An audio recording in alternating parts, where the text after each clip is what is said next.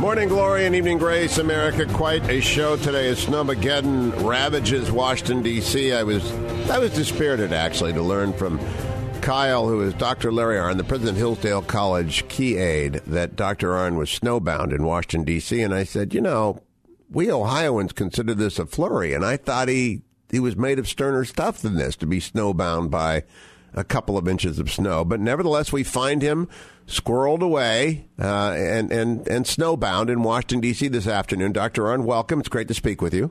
Great to speak with you, and I'm working, Hugh.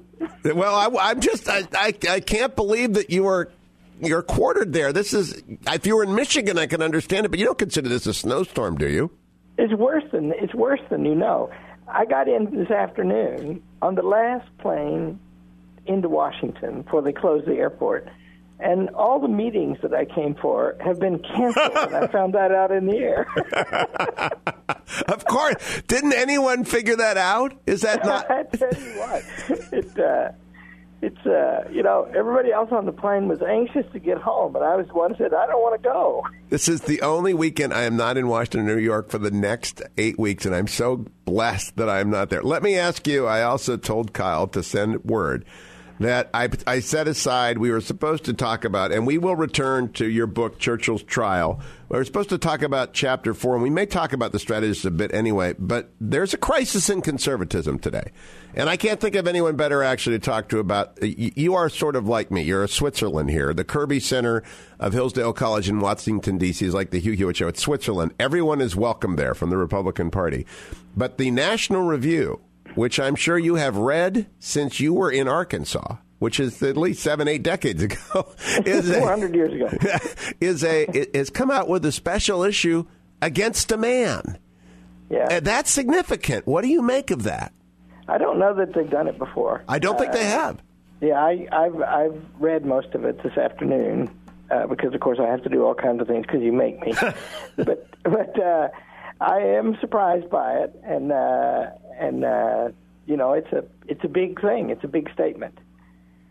It is a statement of what, though? I've only read bits and pieces, but you and I have many friends who wrote for that issue. I did not write for it, nor would I have written for it, because I'm pledged to neutrality, nor would you have written for it for the same reason. But what I would have written something analytical and neutral for it, but that's not what it's like. And it's, a lot of my friends are there, and the articles are strong. I'm not critical of National Review, but it is a big thing, and it's, they have the front runner on the Republican side, 15 or so people, I didn't count the number, have attacked him hard, and on a lot of different grounds. And a lot of them think, and I don't really myself know what to think about this. I see arguments on both sides.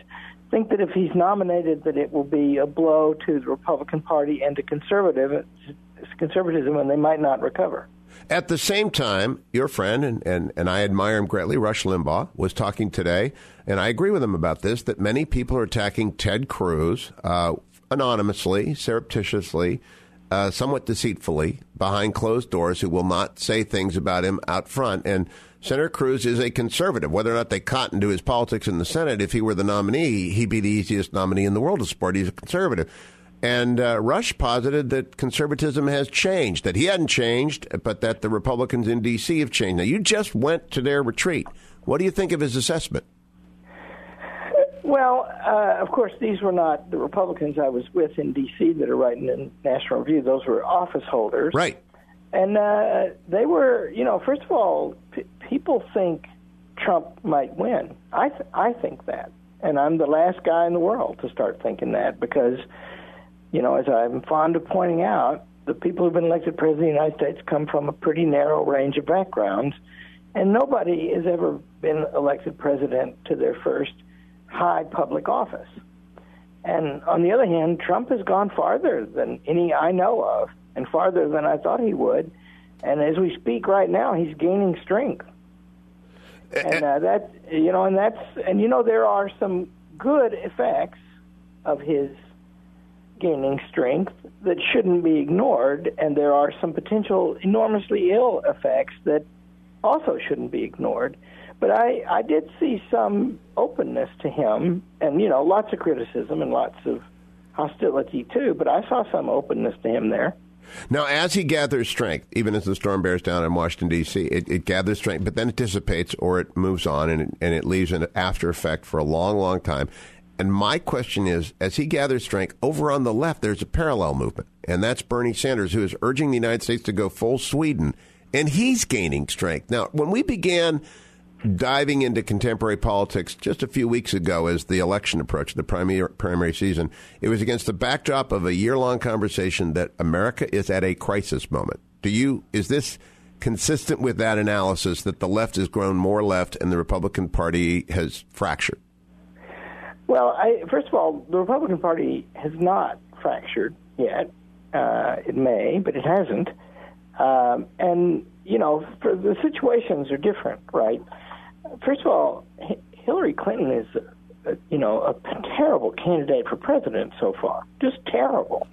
And every kind of negative reaction to her is being made, and there's some danger that she's going to be indicted. Bernie Sanders is gaining strength. All that's going on, right? On the other hand, the Republican field is strong, relatively speaking, to what I've seen in the past. And a couple of them are obviously, maybe 3 or 4, but a couple of them for sure are obviously excellent candidates for president. Oh, that's right. I spent the first hour of today's show with Marco Rubio, and yesterday with Chris Christie, and the day before with John Kasich, and the day before with Carly Fiorina. Each of those 4 people could be president of the United States, and I would sleep soundly at night. Would you not? I would too. Yeah. And I could say this because he's sort of running second right now. Yeah. And the same with him, right? Right. And so the Trump thing is a phenomenon, and I'm more inclined to think about what it means than I am to say it's the death of everything if he wins. Okay, and I'm with you. So let's go and ask and excavate what it means. And if you can, this is the Churchill series that has wandered far and back from Churchill. Was there any figure? Who was the guy who sort of, he wasn't a fascist, but he was a brown-shirted kind of character in England during the 30s? What was his name? Oswald Mosley. Mosley. And I'm not comparing Trump to Mosley, but during difficult times, movements arise. So do we have a contemporary counterpart to Trump in the life of Churchill? A big businessman who was, actually, we talked about Beaverbrook last week, didn't we? Yeah. Beaverbrook was Churchill's friend, and they fought plenty, but they were friends, too. And, he wasn't like Trump. And see, remember, the question, what is Trump like, is a difficult question to answer because his record is not really long, and many of the things he's saying are very much need to be said. And when I say there are good things happening, the idea that we could approach these big questions, immigration and the terror war especially, on the ground of what is the interest of the United States of America, and to address it on that ground first and overwhelmingly, that's a really good idea. And Trump has done that really boldly, sometimes in ways that I don't like, and even extremely. But, there's something good about that, too. We do not owe it to the world to surrender our principles or our securities or our borders. Nobody can rightly be asked to do that. No country can. And the least likely country to do so is England because its border is an ocean, so it never has to build a fence. It's got a fence. Right. And so when Trump talks about you can't be a country without a border, I actually think that's the secret of everything here, Larry, is that the Congresses past have offered a fence many, many times. They've promised a fence many, many times. They never built a fence. And whether or not it is true, they believe that people stream across that border by the thousands on a daily basis. And it doesn't matter if it's true. That's what they believe. And you're not going to change that in a political cycle. Is that the secret of Trump's appeal? Well, it's got to be the single most important thing. Yep. And remember, it's immoderate. It's not a reasonable position if you've got, some millions of people coming into the country illegally, not to do something about it. And the doing something about it seems to be feasible. I know serious people who argue that the fence works where it exists. And if you don't have to shoot people, but if you make it harder to get across, there'll be fewer come. And, I'm a man who's for very wide immigration, and I think it should be based on ability to contribute as a citizen of the United States by conviction and talent, and I don't think it has anything to do with race. I'll be right back with Dr. Larry Arnn. It's the Hillsdale Dialogue this week about contemporary politics for a very important reason, the National Review issue which came out, and the crisis or not of conservatism with Dr. Larry Arnn, president of Hillsdale College. All of these dialogues available at hughforhillsdale.com, hughforhillsdale.com. Stay tuned. It's Dr. Arnn. 21 minutes after the hour, America. It's the last radio hour of the week. I'm joined by Dr. Larry Arnn, president of Hillsdale College. All of Hillsdale's many offerings are available at hillsdale.edu. All of these dialogues, this is the fourth year of the dialogues, are available at hughforhillsdale.com. You're surprised there are 4 years, especially if you're in Valdosta, Georgia, on my new affiliate, because Dr. Arnn is so mean to me. But we are actually friends. And so we've been doing this for a long time, but he takes liberties. He's allowed to take liberties with me because he is my friend. But when we went to break, we're talking about the fence. Now, this is a far-fetched theory, but it's my theory. Around the College of Hillsdale, there are many statues. You've erected statues that are expressions of who the college is, or that community and what it represents. In one important respect, the fence is a statue. It's a symbol, Larry Arnn. It is an effective symbol. It will obstruct, it will delay, it will block. But it's also the visible expression of an inward resolve to be a country. Yeah, I think so. And that thing, right? In other words, if you couple with this fact that we have forever failed to do what we could do to stop this porous border, with the fact that now really bold and, to my mind, lawless actions have been taken by the president to naturalize those people, what that suggests is now the government, which is supposed to be picked by the people, is going to pick the people. And people, American people, very large numbers of them, and last time I looked, it was over 65%, will say that they are afraid of their government. Yep. And you can't get 25% of them to say that they live in a system where where they have consent of the governed. And then it does this, right? And it's obviously immigration, every time the question of the fence comes up, it's obviously a partisan tool, and obviously the parties are thinking about who these immigrants are going to vote for if they get the vote, and who the other Hispanics are going to vote for based on what the immigration issue says, and so it's just political, right? It's just about getting elected, and that's too bad, right? And people are tired of that. And then this bold man comes along and says he's going to do something about it in language that makes a firestorm, and then he doesn't back down. And that's something new, right? It's potent. Yeah. It's very potent. And it has been very potent. I looked at Trump's website, and I thought I'm going to go read what he says, right? Well, first of all, there's a glaring admission on the website, right? It doesn't say much about national security. But and I don't like his tax plan, although I understand why it's popular. I like a lot about it. But his plan is to basically take everybody off the tax rolls, or near very large numbers, more people off the tax rolls. And I like Ben Carson better about that, who says everybody ought to pay at least something. And I think it should be small. People who don't make much money shouldn't pay very much income tax. But everybody should pay something. Everybody's a citizen. And so I prefer that, right? So it means I don't like his tax plan. But some of the others I don't like, too. And his immigration thing, I don't like the idea of excluding all Muslims from the United States. And there's a lot of reasons for that. But one of them is, are we going to exclude Jordanians and Kuwaitis? Right. On the ground of their religion? We have a lot of friends in those countries, and if things go the way they're going, and they're likely to, we're going to need those friends very much. So that was a rash thing to say. And one of the things about Trump is he says really strong things, And then as he keeps talking, he moderates them. And that means he kind of goes backwards. And I think that's part of his appeal. That's opposite of Lincoln, though, isn't it? Isn't that the opposite of Lincoln, who would say really mild things and then ratchet them up as he had to? A mixture. You know, Lincoln was so artful. It's like asking the question, how did Mozart write a symphony? The answer is he had more than one way of going about it.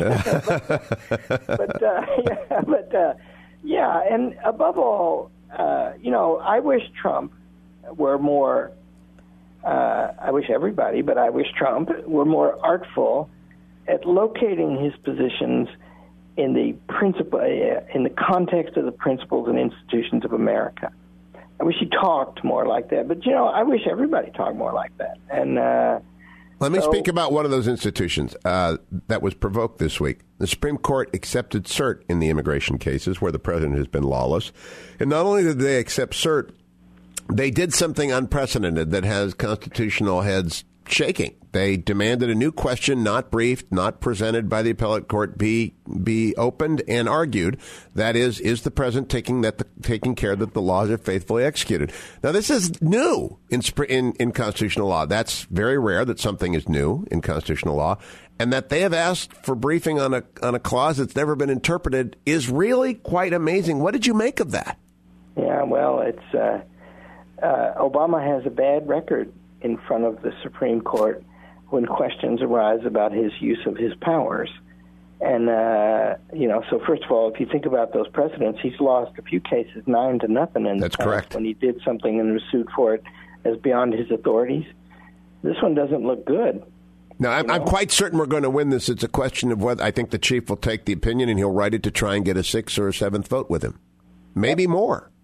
Well, he's had all 9 a time or two. And that's because the Constitution matters to these justices, and they swear oaths, and oaths ought to matter to them. And he is not taking care that the laws are faithfully executed by his own admission. That's right. I'll go back to something about Trump in this context. One of the things you have to have popular government is that the laws and actions of the government need to be simple so that they can be understood. And government is hugely complex, and Trump is simple to understand. And the court is trying to defend the rule of law in an age where the laws are so complex that it's hard to even know what they are.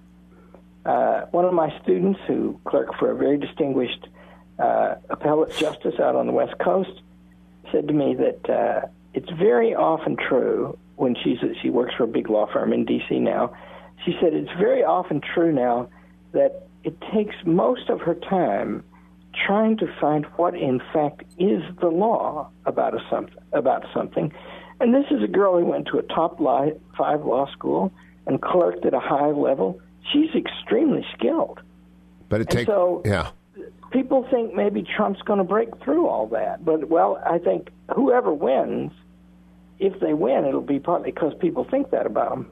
I could not agree with you more. People are tired of being told it's above their pay grade. The Constitution was written for farmers to read, understand, and apply, Dr. Arnn. That way, it's not a secret society. It's not a robed elite. I'll be right back with Dr. Larry Arnn. Go over during the break to hillsdale.edu. Sign up for all of their online courses, but especially Constitution 101. It's always available over there.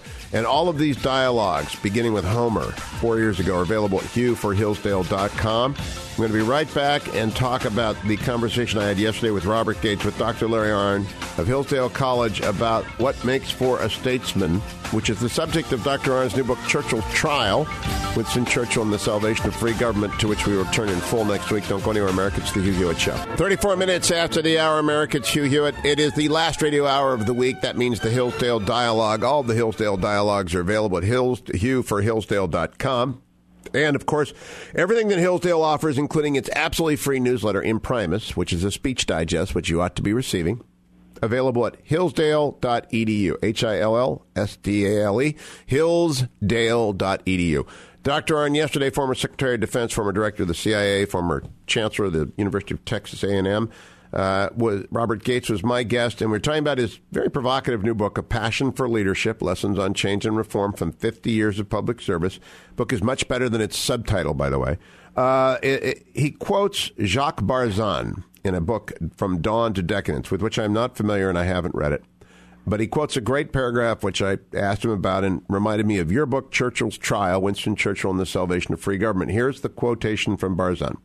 To govern well requires two distinct kinds of ability, political skill and the administrative mind. Both are very rare, either in combination or separately. The former depends on sensing what can be done at what moment and how to move others to want it. But one can be a true politico and be at the same time incapable of administration. To administer is to keep order in a situation that continually tends toward disorder. In running any organization, both people and things have to be kept straight from day to day. First of all, do you agree with the truth of that statement, that concise statement?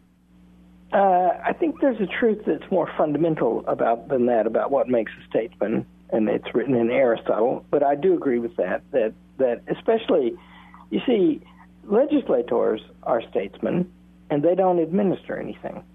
And there have been very great ones. So I'm not sure that quite gets at what has to happen. But it is true that if an executive has got to be able to manage things, and that involves understanding people and things in a big way. And so political skill, obviously you need that to be elected president. But then administrative skill, by the way, what does Aristotle say that is more fundamental? Well, first of all, everything in life is like what I'm about to say. We have bodies like animals, and we have needs, and we feel pain, and we have pleasures, and we have to eat, and I may be fleeing from the cold tomorrow. But and what animals do is they just follow instincts to solve their problems. But we are a very different kind of being, because even after we do a thing, we can regret it or even be embarrassed about it or be proud of it, and those are a judgment we make separately from our interest. And we have to serve our interest or we'll die, and our interest is always defined by the circumstances, right? I was in Florida this morning, and if I was still down there, I wouldn't be talking to you about the cold. That's correct. So, although they're complaining about the cold in Florida, it's 50. Not to talk about weenie. But you see, in other words, statesmanship exists in a combination of ability to understand and manage circumstances, all the details of them, and the right sense of principle to show the ultimate way, which can seldom be served directly. And so the world is full of statesmen who believe in realpolitik. That just means doing whatever you want. Whatever you think will work out for you. And the world, and pragmatism and progressivism, what are they except a turning away from the idea of enduring principles to just trying to make things work, they say. And they forget, how do you know when they work, right? What if you're rich and comfortable and you get it by enslaving and abusing people? That's not working. That doesn't work. And it leads to friction and misery finally. So the point is, statesmanship is that it involves that intellectual virtue that has its eye on two things all the time and finds ways to bring them together. And that's why, if you think about the fact that those two things are so urgent, that is to say, especially necessity is urgent. Churchill was in big wars. And then rare among people of our time, Churchill was a constitutionalist. Yes. And a constitution is a bunch of rules made up a long time in advance that are very hard to change. Just listen to Obama talk. He always says, something has got to be done. The Congress is in a deadlock, forgets to say, in a deadlock with him, and so I'm going to act, right? You won't hear Winston Churchill making speeches like that. Indeed, today, I was reading volume 19 of the document volumes, and we're in October 1943, right? And things are about to get very difficult between Franklin Roosevelt and Winston Churchill. Then hold that thought for after the break, because I don't want to interrupt it when you begin, because this will take us back to Trump and the right sense of principle. Stay tuned, America. Welcome back, America. 44 minutes after the hour. If you're in the snowstorm, God love you and keep you safe. If you were smart, you have laid in a snow shovel, provisions, and a copy of Churchill's Trial, Winston Churchill and the Salvation of Free Government, so you have something to read by flashlight when the lights go out. If you've got a flashlight, you would have been prudent. And Dr. Larry Arnn, the author of Churchill's Trial, is with me for one more segment, president of Hillsdale College. This is the Hillsdale Dialogue, all of which you can also listen if you've got power or a generator to Hugh for Hillsdale. All of the dialogues collected there, more than 100-plus hours of your binge listening pleasure. Dr. Arnn, we went to break. You said you had pulled a volume of Churchill from the stack today. What was it, volume 18?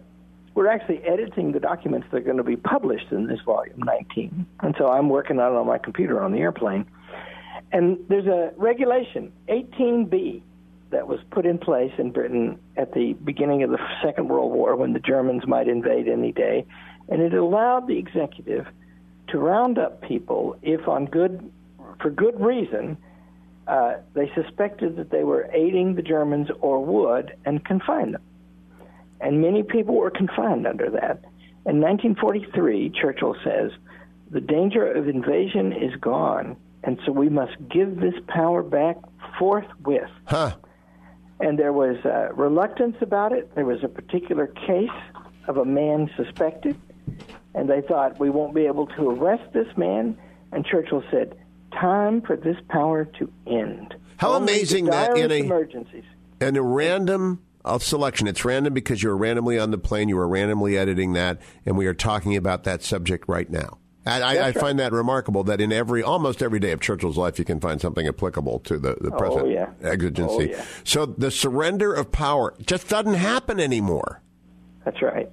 You need to, Churchill believed in freedom, and he was extremely, so first of all, there's not likely to be anybody in the race with such a deep understanding as Churchill had. It's almost unprecedented, although I think there's some very good candidates in the race. And we won't really know how deep they are until we see them do, right? Yeah. You're actually guessing about everybody. That's correct. In the race. Except Hillary. We're not guessing about Hillary. Well, she's actually never held executive authority, although I guess she's held Bill when he has. So I think we're not guessing about Hillary. But I want to go back before we run out of time. You mentioned in the last segment, statesmen must have the right sense of principle. And I began today by talking about the National Review issue, which came out, which has provoked, in fact, it's actually benefited me. They've withdrawn National Review from the Republican National Committee debate, so more time for Hugh at the debate, on which I was going to share the stage with Rich Lowry. He's been booted because they took a stand that made a cost, so it's consequential for them. So it's interesting. It was not without cost that they did that. It's a noble thing, even if you disagree with the premise that Trump is disqualified. George Will on this program on Monday said he would favor a third party of conservatives if Trump was the nominee because he lacks a right sense of principle. And how do we know? He said many bad things in the past, but he's also repudiated those bad things. Reagan said bad things, became a Republican. People said that was a much longer period of time. He stood with Goldwater in 1964. Well, so how do we know about Trump? Yeah, I don't profess to know. Whatever I think about him personally, you have to remember the people who are supporting him are simply necessary to an electoral victory for anybody but the Democrats. And so to write him off and there's some, not from the people of the National Review, but there are some people who write off his supporters too. Right. Oh, and electoral suicide. And I really regret that very much, right? Okay. Because poor people, look what they've been put through. Quick question before we run out of time. Churchill crossed the line twice. National Review and George Will are intimating they would cross the line if Donald Trump was I will not. I'm a Disraeli. By party if you rise, by party you must oblige. And so that's a paraphrase, but he was a party man, and he always said that. And I'm a party man, and it's Lincoln's party, so I'm comfortable there. But why did Churchill feel obliged to cross the line? And that means to leave a party and cross over to the other side of the house. Well, the first time he did it, on the issue of free trade, but that's deeper. It was a political issue for him. He thought that tariffs would lead to the ultimate election of the socialists, and he never had any truck with them except during the Second World War. And the second time he did it because his Liberal Party made a pact to govern in common with the Labor Socialist Party, and he left it on that day. And Churchill always wanted politics to live around the center, but what he meant by the center was property rights, limited government, protection of civil liberties, and a social insurance scheme into which people would pay that would protect them in disaster. And so he always tried to support that in domestic politics. And he liked to say, it's hard to rat, but I have managed also to re-rat. Making a beautiful point. There's echoed through the ages. and he was hated for it, right? Is that not a little Cruisian? Yeah, well, Churchill was, like Lincoln, was capable of very powerful, extreme-sounding statesmen. The socialists couldn't get their ultimate aim without the use of a Gestapo, he said in 1945. And people like that, but when you read what Churchill writes, that's an example of Trump-like rhetoric, actually, because he said that thing, and then if you read the qualifiers that follow immediately, although that is not their intent. Right, that is Trump-like rhetoric, but I was referring to Cruz-like, he incites Cruz-like hatred. There are people that hate Ted Cruz. Not me. I love the guy. He's been on the show. Yeah. He practically lived in the studio when he was running for Senate. But why do people like Churchill and Cruz and others and Trump evoke such? It's just politics, right? Yeah, well, they're firm, right? You know, I know Ted Cruz very well, right? And I like him. And I've not seen the arrogant guy that people talk about. Neither have I. Intelligent and quick and funny. And also very ready to have a good conversation and not just talk all the way through it. But I think it goes along with firmness, right? And see, Trump is a pure outsider, and there's some of this stuff that he's not one of us, and I don't like that either. Dr. Larry Arnn of Hillsdale College, always a pleasure. Put another log on the fire and dive deep into those documents. We'll talk again next week on the next Hillsdale Dialogue. Stay tuned, America.